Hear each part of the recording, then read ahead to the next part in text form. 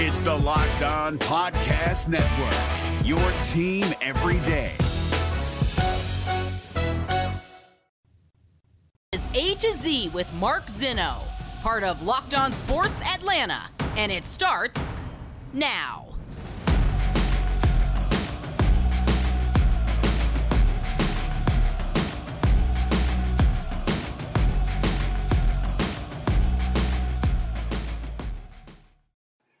Good afternoon. Welcome to A to Z here on Locked On Sports Atlanta, where today I tell you I saw one thing coming but didn't see the other. Welcome in. We are live here on this Friday, getting you set for the Labor Day weekend. College football is back, and we have got a ton to get to, including college football picks coming up before the end of the show. Welcome in again on this Friday. Give us a follow on Twitter at Locked On ATL. Of course, I'm at Mark Zinno, MarkZinno. Make sure you subscribe to that YouTube channel. Give the thumbs up to all the content there as well. We have to finish up our salary cap spending breakdown that we started on Wednesday, so we'll do that today as well. Shovels of wisdom, of course. But let's start with the one thing that I did see coming, and that was Spencer Strider, and his performance last night was just epic. In just his 17th career start, he breaks the Braves franchise record for strikeouts with 16. He was utterly dominant last night. 8 innings, 2 hits, 106 pitches, and 16 strikeouts. The stash was on fire. Guys, I have been saying this for a considerable amount of time, and I have been getting pushback from a variety of different people on this. And I'm not sure that if last night doesn't convince you of what you saw, of what you're watching from Spencer Strider, then I don't know what to tell you. Like you're hopeless to me at this point. The guy has the best stuff on this staff, and he should be getting the ball in game 2 of any playoff series, home, road, on Earth, on Mars, any other planet in the universe. And I'm going to bring up a name here. And I don't know if you guys, maybe some of you watching and listening to this may be too young to understand this name. But if you go back on YouTube and you just Google Doc Gooden highlights rookie year, you'll see what I'm talking about. That is the level of dominance that Spencer Strider has. That's the first name that comes to mind. And I was really young when it happened, but I was young. I'm old enough to have remembered the Doc Gooden era, both in a Mets uniform and out of a Mets uniform, when he was simply just flat out the very best pitcher in the game by a considerable margin. Like even better than Roger Clemens. For a short period there, 84 through 86 for Doc Gooden, those numbers were insanity. And that's where Spencer Strider is. There is no debating at this point that he has the best stuff on this staff. There is no debating at this point that he is right behind Max Fried for the second best pitcher on this staff. And as I've said repeatedly, and I'll say it again, because even though I said it 2 minutes ago, there is no debating that he should get a ball in game 2 of any playoff series, whether it's the 3-game wild card, the 5-game LDS where they start, whatever it may be. That is the guy who gets the ball in game number 2. Because if Max Fried slips up and you lose game 1, that's the stopper. There's nobody else. And somebody wanted to say to me on Twitter, 17-game winner, Kyle Wright. No disrespect to the 17-game winner. He's nowhere near as dominant as Spencer Strider. It's not even close, folks. And don't try to make it close. Spencer Strider is the best, second best pitcher on the staff and is the best stuff of anybody on the staff. And right now, I think it's fair to argue you might have the best stuff of anybody in Major League Baseball. Like, think about that for a second. Go find me another pitcher since July who has better numbers, another starting pitcher who has better, more dominant numbers than Strider. As we talked about, I think it was last week, guys, he's averaging, striking out nearly 40% of the batters he faces. That is unreal. It's unheard of. It's historic. He is going to smash the rookie record 4 Ks per 9 innings by a rookie. Kerry Wood, see ya. Out of the record books. Welcome in Spencer Strider. What more proof do you need about this young man and what he's capable of? If you're denying it, it's a you problem. It's not a me problem, and it's certainly not a Braves problem. All right.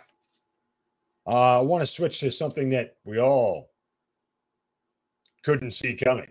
And I say that sarcastically. But first, a word from our friends at betonline.net. It's the fastest and easiest way to get all of your sports betting information and needs. Find your favorite sports and events at the #1 online source for odds, lines, and games. Guys, football season is back. NFL season is just one weekend away. I mean, we are right on the precipice here of needing this information because they have reviews of every league, the NFL, NCAA football, Major League Baseball, NHL, combat sports, esports, even golf. BetOnline continues to be the top online resource for all your sports wagering information, from live in-game betting scores and podcasts. They've got you covered. So you head to BetOnline today. Use your mobile device to learn more about the action that's happening today. BetOnline, where the game starts. And remember, handed out that winner. If you follow me on Twitter, handed out that winner of West Virginia getting 7.5 last night in the backyard brawl. In reality, they should have came out and won the entire game, which the money line sprinkle would have been very, very nice. But that said, a different conversation for later on in the show. All right, the one thing that, we all could have seen coming or didn't see coming, sarcastically. Boy, Deion Jones yesterday was placed on the injured reserve list. Shoulder, Deion Jones is not supposed to be on this team. What are the Falcons doing?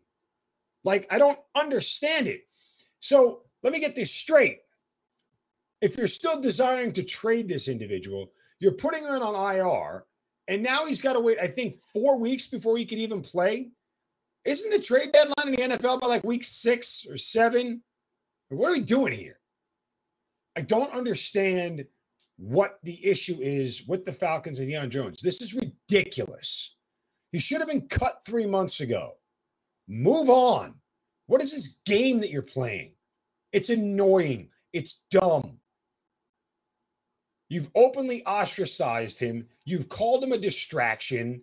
You have no place to put him on the field that you feel comfortable with, according to Dean Peace at least. Nobody talks about him like he's going to be here long term. What are you doing? Like, this is utterly ridiculous at this point. I just don't understand what the end game here is for Arthur Smith and Terry Fontenot. It's a bad investment. You didn't make it, okay? The previous regime made it. Guess what? It's your job to end it. The previous regime made 2 bad mistakes on restructuring Matt Ryan. It's your job to end it. Don't prolong this anymore. Move on. It is over. You're not going to get any compensation for Deion Jones, so forget about it. Ridiculous game that the Falcons are playing. It is like infuriating at this point. Because we all know how this ends. Guess what? He's not going to be here next year. He's probably not going to be here sooner than that. What are you waiting for? I'm off my soapbox. Kind of. Sort of. Not really. Very, very frustrating. Hey, one other quick news and note, if you will, before we move on here. If you weren't paying attention yesterday, Donovan Mitchell got traded to the Cavaliers. Yeah, and my only response to that was that's one more team that the Hawks may not finish ahead of in the East. So if you get past Philadelphia, Boston, Milwaukee, and then you add in Miami and Toronto, and now you add Cleveland. So I don't know about you. This feels like playing tournament again. I won't say I told you so, but it feels like playing tournament. All right. Let's move on. Coming up next, the defensive positional spending. Can it relate, if you spend in the right spots, to being a playoff team? I'll tell you about that next, right here on A to Z on Locked On Sports Atlanta, free on YouTube, and wherever you get your podcast, search Locked On Sports Atlanta. Welcome back to A to Z here on Locked On Sports Atlanta, free on YouTube and wherever you get your podcasts. You search Locked On Sports Atlanta. Again, we're on Twitter at Locked On ATL. I'm at Mark Zinno. Make sure you check out all the shows here on Locked On Sports Atlanta. This is A to Z. I've Hitting Hard with John Chuckery, ATL Day Ones with Jarvis Davis and Tanisha Batiste. Our Braves postcast after every Braves game. And of course, Locked On Falcons with Aaron Freeman and Locked On Hawks with Brad Rowland. I'm sure Brad will not like my previous Hawks take from a moment ago, but nonetheless, you go listen to him for all the best Hawks information. And want to let you guys know that coming up, we will dive into some picks for the weekend. 3 games that I have my eye on, including, the big one for us here in Georgia as the Bulldogs take on Oregon. We'll get to that game coming up here and a breakdown of it. But speaking of breakdowns, earlier in the week, we looked at the offensive side of the ball and positional spending and tried to correlate it to which teams made the playoffs versus which teams didn't, and where spending money necessarily relates to you making strides in becoming a better team, right? Teams that spent the most on the offensive line, believe it or not, are not likely to be playoff teams. As crazy as that sounds, it's just that it is what it is. But it's one of those deals where, yes, you would think that more of spending money in the offensive line means that you can block well, you can pass block well, you can run the ball well. And, well, ask the New York Jets, who spend a ton on their O-line and don't have much to show for it yet at this point in time. So now let's flip over to the defensive side of the ball. Now, teams that spent the total defense, is the Pittsburgh Steelers. On the defensive side of the ball, they spent $106.7 million, which is, roughly just over half of the entire cap is on the defensive side of the ball. Most of the teams are generally in that split offenses versus defenses close to 50%. It's, sometimes there's 1 or 2 big contracts that may shift the balance of it, but more often than not, most teams are pretty much down the line. Speaking of line, defensive line, number 1 team in defensive line spending heading into the 2022 season is the Kansas City Chiefs, which seems almost crazy because of how much they pay their quarterback, but still, they have been able to find between the defensive line and the quarterback, that's really $95 million of a $205 million cap. How they've managed to put the rest of it together. And oh, by the way, the $30 million of the rest is all on the offensive line. So they were smart. They were smart to say, okay, we pay our quarterback, we pay our O-line, and we pay our D-line, win in the trenches, and with good quarterback play, you do it. So Kansas City spending 55. Let me give you the top 5. KC, the Jets, the Colts, the Bengals, and the Eagles. Now, 4 of those 5 teams last year were playoff teams. Look at the Niners, the Rams, the Giants, and the Raiders, and Steelers were the next 5, and 4 of those 5 were playoff teams from last year. So 8 of the top 10 teams on the D-line that spent money there. And again, the numbers may have been different heading into last season, but the teams that made the playoffs last year clearly saw their defensive line as a priority focus. Now, you would wonder where the Falcons are. You would think with Grady Jarrett's contract that they would be somewhere in the middle of the road, at least. They're actually in the bottom, the ninth to the bottom with only $19.3 million. And that says 1 of 2 things. Clearly, Grady Jarrett's contract is not that prohibitive this year against the cap. And 2, they have nobody else. That's what that tells you. All right, linebackers. And this is a weakness for the Falcons. The Steelers have spent the most on linebackers. Makes a ton of sense. That's where most of their money is. $49.5 million of the $106 million that they spent, nearly half of it is on the linebacker position. Top 5, Steelers, Chargers, Buccaneers, Vikings, and Titans. Now, only 3 of those 5 were playoff teams from last year, but the Vikings were right there, and the Chargers should have been a playoff team if their coach wasn't a moron. That said, the next 5, Jaguars, Broncos, Dolphins, Packers, and Patriots. Only 2 of those 5 made the playoffs last year, but would it surprise you if 4 out of those 5 this year made it? We'll see. And then, by the way, Atlanta Falcons, they are, again, what is that, 9th from the bottom, 10th from the bottom when it comes to linebacker spending this year, and they don't really have a lot of guys. Oh, by the way, the average for linebackers is, let me hit it, my screen just refreshed. The average for linebackers is $20 million, 20.2. Steelers spent 49.5. Falcons spent 19.3. So they're right at the average, What's crazy is that most of the team, the Falcons spend 10.6, so they're below the average, looking at the wrong column. So they don't have a lot of linebacker of value. Let's go to defensive backs. This is a big one because clearly, again, spending on D-backs and defensive backs in the pass game is super critical. Before we get to that, a word from our friends at Coffee AM, the best small batch coffee roaster in America. Drink it every morning, guys. Coffee AM is my go-to. Why? Because it's delicious. It's fresh, smells great, tastes great, all that. You're going to get the box in the mail. You're going to open it up, and you're just going to go, oh, and you're going to inhale it all because it smells amazing. That's what you get when you get the freshest coffee around. Why?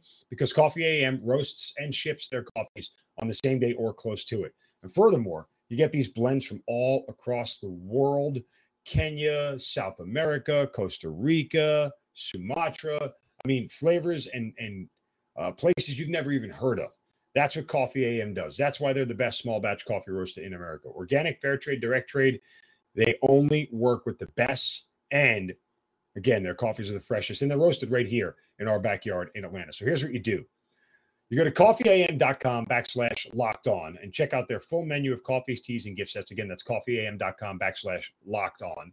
Use the coupon code locked-on to save 15% off at checkout of your first order of coffees, teas, gift sets, and a whole lot more. Coffee AM, the best small batch coffee roaster in America, right here in Georgia. We're driven by the search for better, but when it comes to hiring, the best way to search for a candidate isn't to search at all. Don't search, match with Indeed. 93% of employers agree Indeed delivers the highest quality matches compared to other job sites, according to a recent Indeed survey. And listeners of this show will get a $75 sponsored job credit to get your jobs more visibility at Indeed.com/podcast. Just go to Indeed.com/podcast right now and support our show by saying you heard about Indeed on this podcast. Indeed.com/podcast. Terms and conditions apply. Need to hire? You need Indeed. All right, let's get to the positional spending on the defensive backs, because this one is one that I think, you can correlate pretty well. And you look at the teams that spent there. Last year, by the way, the best pass defenses in the league in order, in yards per game: Buffalo, New England, Chicago, the Panthers, and the Browns, right? Now, 3 of those 5 teams didn't make the playoffs. Interesting, right? Rounding out the top 10, the 49ers, the Cardinals, the Broncos, the Steelers, and the Packers. Okay, 4 out of those 5 were all playoff teams. So 6 out of the top 10 were playoff teams from last year that had the best pass defenses. Now, again, best pass defense doesn't necessarily mean you have the best secondary, right? Like, there's a lot of things that go into a bad passing game: pressure on the quarterback, the ability to create turnovers, things of that nature. But generally, the idea that you're going to spend a lot in the secondary means that you put a priority on coverage. Top 5 teams that have spent in the secondary: Broncos, Ravens, Jaguars, Bengals, and Rams. Okay. Now, the Ravens likely would have been a playoff team last year, and they had an awful pass defense last year. Why? Because of injuries. Next 5: Commanders, Chargers, Patriots, Bills, Dolphins. I can look up and down that list and make a case for every single one of those teams to be a playoff team. I think it's a fair case. So at the top 10, the Bills and the top 10 Dolphins around 29, 30 million. The average is 27 million. The Falcons, dead last in positional spending on defensive backs, 15.6 million. Now, again, part of that is because they have A.J. Terrell and Richie Grant, who are both on rookie deals. And everybody else is, these old school veterans who, don't necessarily have high dollar contracts, and there's not a lot of experience there otherwise. So I get why they're spending the least. Let's see how it works out for them. And if it works out for them, because of their inability to stop the pass, it could be problematic. And cause their defense a ton of problems. So I just thought, again, that was interesting. We did the offense and we did the defense, and it was just a good way to sort of get a barometer out there and see what teams are doing from a salary cap standpoint and how the percentage of the caps tie into what areas they're going to be good and if they can turn that into playoff success. All right, coming up next, we'll hand out shovels of wisdom as well.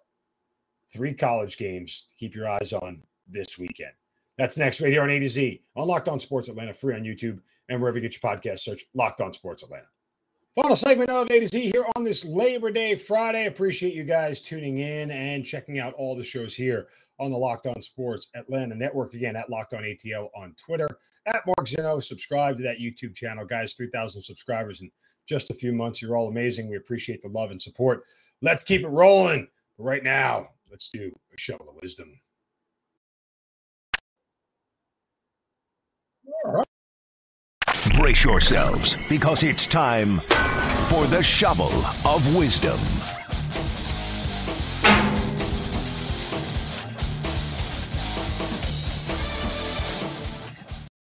Yeah, that deserves a shovel of wisdom. That little stall job there. All right, you know how we do it every day.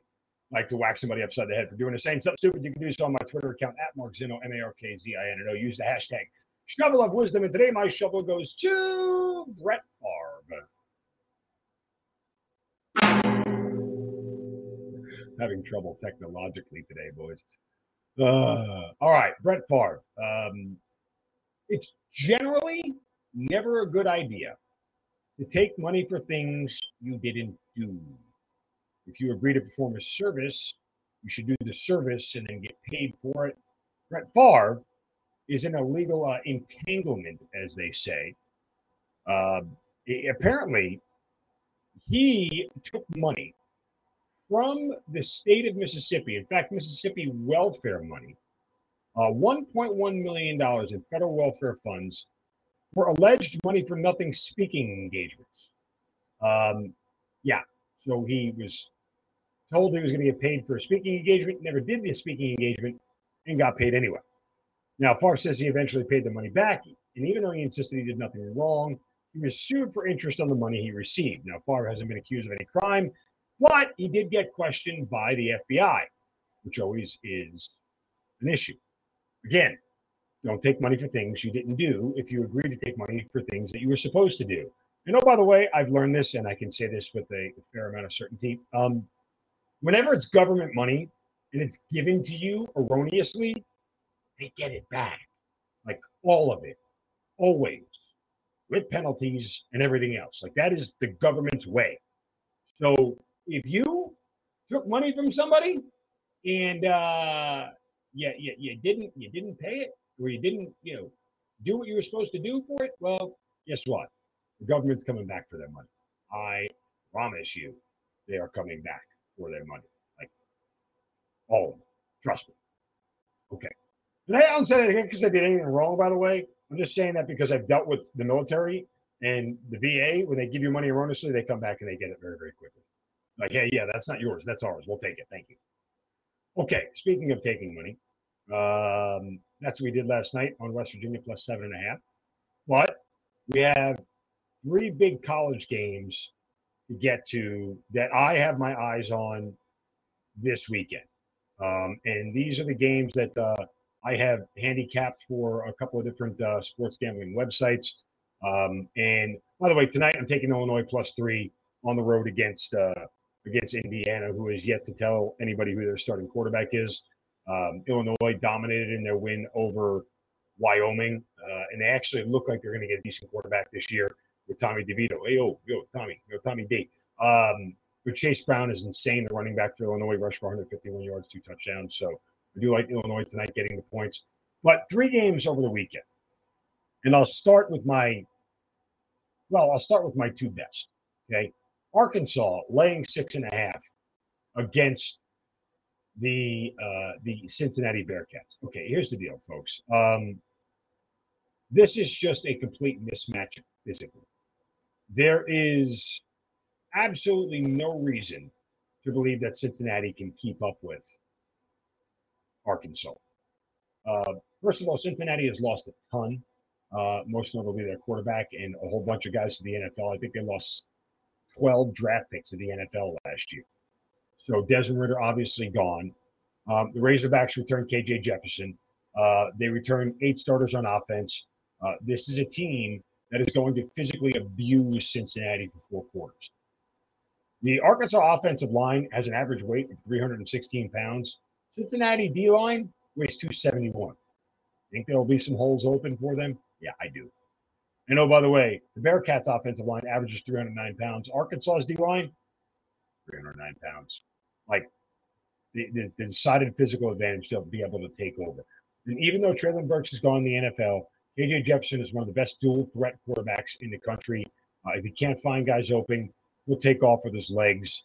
I expect this game to be the same level of dominance that we saw from Alabama against Cincinnati last year. I think it's that level of mismatch physically between these two teams. One of my favorite games of this weekend is the Utes, the Utah Utes, that are laying 2.5 down in the swamp in Gainesville. I've heard so many people say, oh, you know how hard it is to win in the swamp? You know how hard it is to win in Gainesville? Dear Lord. Florida's not going to be good this year, folks. They are at best 6-6, maybe 7-5 if they get lucky. But that is a team in a state of transition. Billy Napier takes over. Anthony Richardson is not the answer at quarterback, at least not yet. I haven't seen anything to make me believe it. He threw just 64 passes last year, 6 touchdowns, 5 interceptions. That's not good. On the flip side, Utah might have a Heisman candidate on their hands in Cameron Rising. Cam Rising, the quarterback of Utah. He's going to have a phenomenal year again. This is the same offense. They returned 7 starters. 8 starters on offense for Utah. But this is the same offense that dropped 45 on Ohio State in the Rose Bowl last year, one of the most exciting games I've seen in a while. They also average running 69 plays per game on offense. That's insane.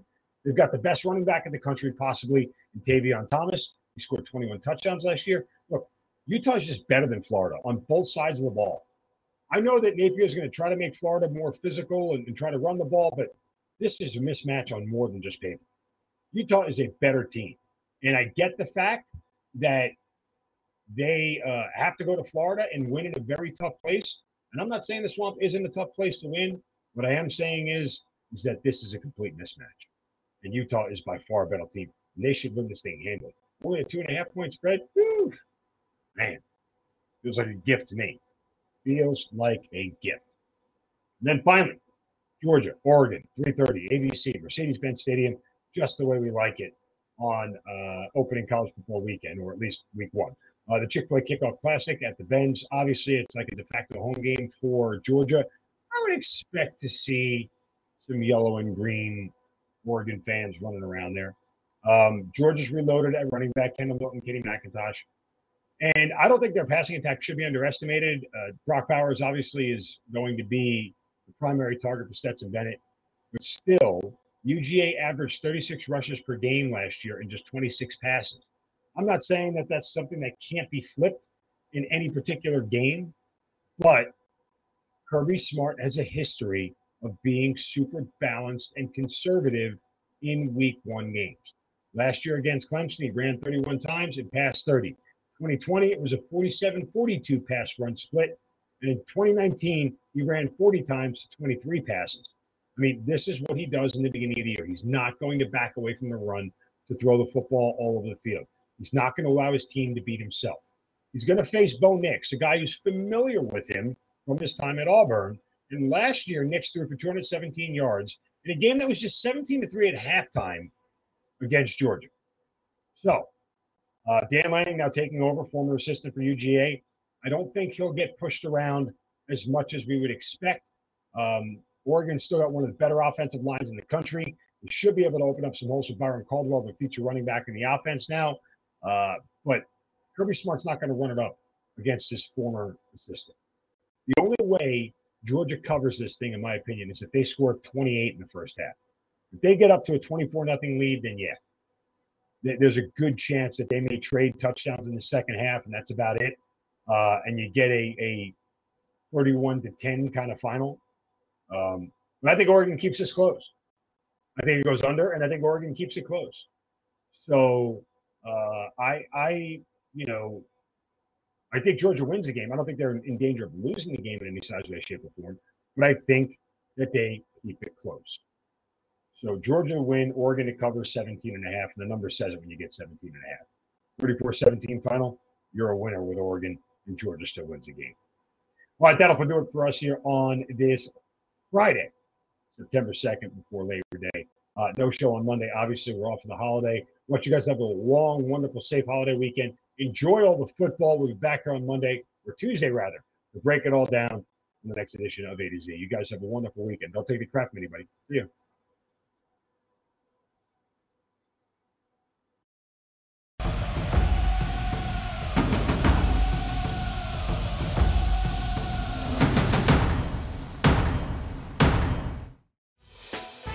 Hey, Prime members, you can listen to this Locked On podcast ad-free on Amazon Music.